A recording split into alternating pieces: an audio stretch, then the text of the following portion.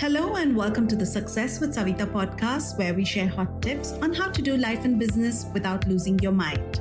I'm your host, Savita Nanjappa, entrepreneur, high-achieving 9-to-5er turned transformational success coach, helping you create a wildly successful business. Come hang out with me and other fabulous humans like you every week for stories and chats packed with a healthy dose of tips, resources, how-tos, and real talk. Side effects may include a happier and more confident you with each passing day.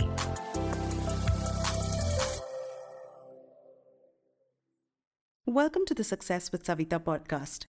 28th of February is World Rare Disease Day. And for this day, we have put together a special episode and we have a special guest for you. Joining us is Hasita Ela. She works in HR by profession and by passion, she is a published author, motivational speaker, and a disability advocate. She was diagnosed with a rare disease called Friedreich's ataxia at the age of 10. In the beginning, this diagnosis was obviously very heartbreaking for her. But later on, it fueled the fire to do many things, one of them being to publish a book for children. Join me as I talk to her about her story and how, through her story, she is helping to motivate others. Hi, Hasita. Welcome to the Success with Savita podcast.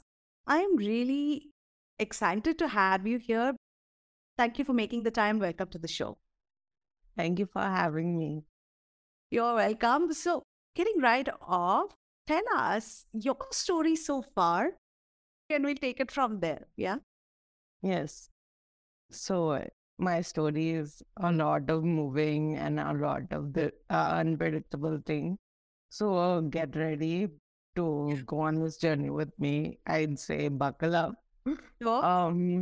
So basically, I was born in India, in a small town called Kakinada, which is in Andhra Pradesh. Okay. So I was around 9 months, and that time my parents sort of realized that we don't stay in one place, because I was only 9 months when we shifted to US, and from then on we kept moving, and it was crazy. Okay. So moving forward, around 10 years, I guess, I was diagnosed with a rare disease. It's a rare neurological degenerative disorder called Friedreich's ataxia. So because it's so rare, it took a lot of time for diagnosis. Okay. Even doctors didn't know what it was. So people didn't realize what it was until later on for like 2-3 years. So that was a struggle. Yeah, but then later on there were like a few drug trials which were going on. So I used to participate in all those things, but nothing was really helping me. So that's when I was having like mental struggles, I would say. Sure. I was having a lot of mental health struggles, a lot of depression, a lot of anxiety, all of that was going on. And I was only 10, right? Okay. So I didn't know how to deal with this new situation that was in my hands, like all of a sudden. So, and then for me, that was an internal struggle. But then with my environment, with like children and stuff, I used to go to school, like a mainstream school. So over there, like kids would bully me and stuff. So that was also not like favorable, I would say. Like internally, I was going through this, and then environmentally, people were doing that. So it was altogether not good. And that's when my mom, like, America, I was in America at the time, so not many people realized that USA could be a bit lonely, I would say. Yeah. Like, just because people are more independent, people are with themselves. So that's Sure. how America is. And that's when my mom made the big decision of moving back um, to India. So I was around 15, I would say, around 15 when I moved back. to India, and I think it was just a change of environment. And there was this thing called a Heartfulness, which is a meditation institution. So I would go to that, and then the kids around me, even I used to go to mainstream school in Chennai. Okay. So there, like kids around me would be really, supportive and nice. And I think it's just the environment that I was in, and, the positivity and the supportiveness and the encouragement that kind of really changed me as a person, I would say. And yeah, and I was like in India for 10 years, and in those 10 years, I would say like I came back just to transform myself, just for transformation, like just for transformation purposes. I came to India, and there were a lot of incidents that happened, and which actually boosted my confidence and stuff like that. So, and then recently, like only like 9 months back, we made the big decision to move back to US again. And that too because there's a drug which is coming out for people with Friedreich's ataxia. Okay. And I also got a work transfer. So I work as a HR. Okay. So I work in a company which is in India, but also in US. Charlotte. So they were really nice to transfer me. And so I also have a job, and I also have this job which is coming up. It's upcoming, but I'm waiting for it to come. Like a little help goes a long way. So looking forward for that. Yeah, I'm praying for that, of course. So my question for you here is, until the age of 10, you had a very normal life. And then this happened. And then for those 5 years, you went through a lot, right? Like you're saying, medically, emotionally, everything. Do you feel like when you moved back to India, because of the environment that you were in, it also made the way you managed this new way of being much better? It helped you in overcoming the challenges you already had? Definitely, definitely. I realized that once I came to India and then I met all these people and the environment which I was in, it helped me realize that there's something that's more than this disability that I have. I was all all these 15 years I was just focusing on my disability and stuff that I didn't have. But there's something which is more which is destined for me, I would say. And there's something more to my life, and that's something that I didn't realize until after I came to India. So Yeah. that realization, I think, opened so much for me. To me, this is interesting because, normally the norm is, oh, here we don't have all the facilities. So everybody's always trying to leave the country, right? And here I'm seeing Yeah. come back. So that's a heartening story. Next question for you, Hasita, is you were going through all of this, right? What, besides the environmental change and, the support that you got when you moved back, what would you say has been a quality in you? Because there's something in you that is helping you deal with challenges. And like today, you're talking to me and you're reaching out to people. You're being visible. You are a motivational speaker. What is that inner quality you would say is working for you, has worked for you in dealing with challenges? I think people always tell me, and I think that's correct. That is the willpower that I have, and I never give up. So, and also that even after coming to India, there were a lot of people who were very discouraging and stuff, but those things I think actually fueled my passion, fueled fueled my fire. in me to become more passionate and, advocate about things that people don't really talk about. So I think the passion, the hard work, the never giving up, the willpower, all these things just go hand in hand and they all work nicely for me. Yeah. What I hear you say is also that, we sometimes people tell us, right? People like me who are coaches saying mindset is not everything, which is true. It's all about action. But I think what really matters is also the mindset with which you approach challenges which you're doing. What made you then write a book? What brought you into writing? You finished your education and then you started working and started your book, or? Um, there's one thing which no one knows.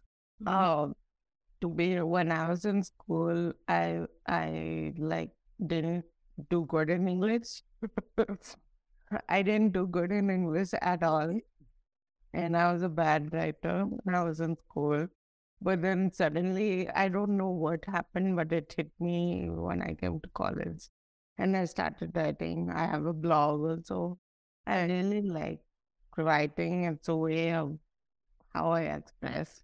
Hmm. So writing is just, it's something that I have, but it's never been in me from the start. It kind Oh, of just all of a sudden came. So, and then this book is more about the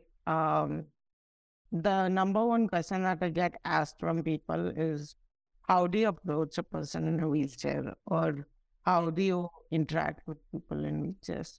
So I think the best answer, like instead of words, instead of telling them, is to visually show them and see someone who's acting correctly and then get inspired by them. So that's what my book is actually. okay. So, how to be a better ally? People with disabilities. Yeah. So, yeah, that's what this book is about. It's actually a children's book Yeah. because I want the younger generation, to be more inclusive and they will shape our future generation. So, that's the reason behind it. Yeah.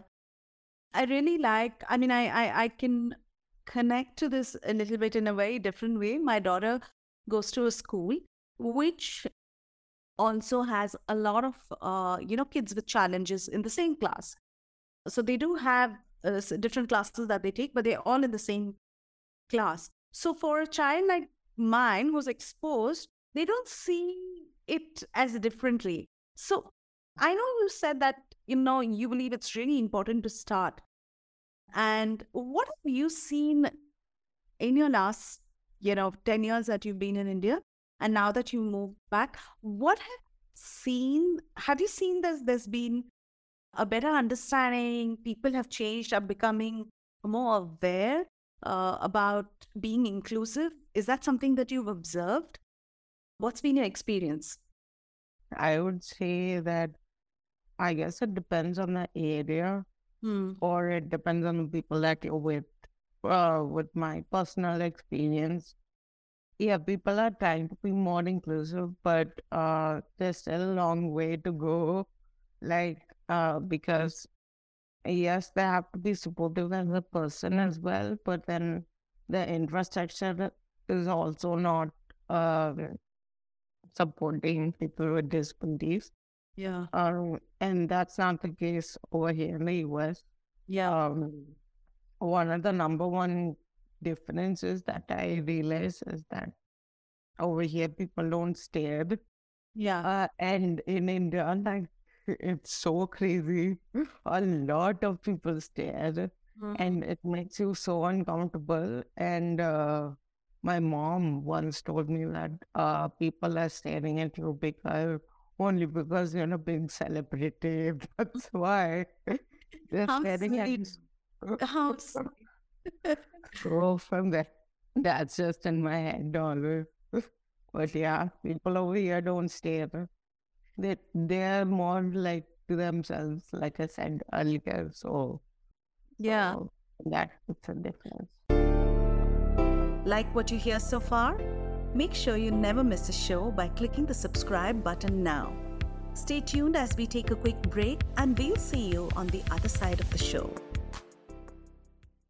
That's very surprising because, we do so much. I think most of the work of inclusivity seems to be happening in the corporate world, but there's still so much work to be done. And something as simple as staring is, you know, it's something that should be very mainstream. Nobody should have to stop and look. It's not something new to see people with any disability. And my next question for you is, share with us a day in your life. About work, your writing. What does a day in your life look like? Yeah, so basically, I go to work like twice a week, Okay. and they have a bus, which so the public transport is very accessible.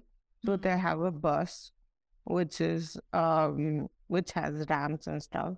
So I take that bus and I go to office, and office also is pretty much accessible. So I can manage on my own. Mm. So I guess the independence that this country has given me has changed my mood itself, because people have said that you are more active, you are more confident. So I think that's the main reason for that. So I, every day when I do work, it's more like, cheerful and more confident and stuff like that. So And I'm happy that way. when do you get time to write? When do you usually do your writing? I'm a nighttime writer. I have this small book where I randomly get no creative things. They always come like randomly, so that Yeah. I have a book to write them down. Yeah. And what is what is your advice to people? Like, I mean, you have a certain set of challenges, but then there are many people who feel like everything is great, right? They're privileged. When you look at them, they are not, no one, they don't have disabilities, but they still hold themselves back. They still struggle with confidence. They still struggle with, I'm not ready yet. Can I do this? What is your advice for people going through that from your perspective? What would you tell them? I would say the number one thing is that our healing, it is not linear, Mm, and you should never like compare it with someone else. mm, You should never address that healing, yeah. because it gets different for everyone. Healing is a curve. It it differs for person to person. So you should never rush the process. You should always be delicate with yourself. And you have good days, you have bad days. All days are good. Mm. Nothing is good or bad. All days are good. You have to have both days to keep going on. So that's the number one thing which I learned throughout this healing journey. So which continues. So it's a lifelong process. So never resting. So what do you tell yourself when you feel down, when you're having a rough day, or when you feel like why me? Why is this happening to me? Do you feel that? And then why me? And if you do, what do you tell yourself when you're down to bring yourself back? So when I'm usually down, I usually go for food and shopping, but usually overeating and stuff. But no, apart from that, on a serious note, I try to tell myself that with all the rough patches, there's also blessings which we tend to not remember, we tend to forget. And for me, I think the biggest blessing I have is the support system that I have. Like, not only disability, not only physically, but even emotionally, if I need any kind of help. my parents are always there. So I'm set, like physically, emotionally, mentally. If I need anything, I always have someone. So I always remind myself that I'm always set. So I always have this blessing with me, which not everyone has. Yeah. So I realize that, and that's what I remind myself. Yeah. So tell us about your, I was going to ask you about your support system, but I want to now, you've already shared that. So I want to ask you a different question. I, I love the fact that you're on LinkedIn, you're putting yourself out there, you're pitching yourself. And a lot of people don't have the confidence to do that, right? Uh, is this something that you consciously wanted to tell us about your speaking engagements? Tell us, how do you manage to get so much done? Being on social media, creating content, pitching yourself, doing your talks, being on a podcast. How do you do all of this? Um, for me, I think my speaking journey was something totally different, totally wild, which happened. When I was in India, I'm basically a shy person. I don't speak. Like when I had my first, like how in school they have this presentation for posters and stuff. Oh, yeah. Yeah, so I used to cry for those. That was me during school. And so I used to never have the confidence for public speaking and stuff. And you would be shocked to say that I got uh, speaking. That was my first one. It was a speaking engagement with uh, Tara Zameen Par. It was called Tara Zameen Par with Shankar Madhavan. So that literally that event changed my whole this thing because it gave me so much of confidence. It gave me so much of like, oh, I can, you know, um, motivate other people. Like I didn't know that I could do all that. And after that speech that I gave, that's when I realized that I could, and that's when I continued to do it after that. Okay. And now you consistently end up pitching yourself. What I personally love people who pitch themselves because I think it's the hardest thing to do. But when you reach out to people, you may be not hearing back from a lot of people. So handling all of that, handling that rejection is challenging. But having said that, I still commend you on being on social media. But more than anything, pitching yourself unapologetically. And hats off to you on that. And I hope your speaking career is a long one, and I hope you're able to motivate more and more people. Now, I want to ask you about when you wrote the book. Did you have any, writing training, or you just decided one day that you're going to start writing the book, put it together? um, I I don't read also. Okay. I don't read also. That's something that a lot of people were shocked about. That you don't read. How do you write? Um, I don't read also, but it's what it is. I kind of just wrote, and I had a team with me. So the book had illustrations. So that was with one illustrator called Niyati Sharma. She is also children's book, illustrator. So I worked with her, and we also had a parenting coach called Sakshi. Her name was Sakshi. So we all like pitched in together and we wrote this book. So a good one. Yeah. And we added like value to this book by adding like parenting tips in the end of the book for approaching people with disabilities and stuff like that. So Yeah. It's definitely on my, it's going to be a gift that I'm going to give my daughter for sure. With that, we have a little game before we wrap up our interview. And yes. I'm going to call out some words and you have to just say the first thing that comes to mind. Okay. So let's try this. Life is, complete the sentence. Unpredictable. Okay. Yes. True. Books are? Books are deep, I would say. Okay. Family? Family is my heart. Okay. Are you a cat person or dog person?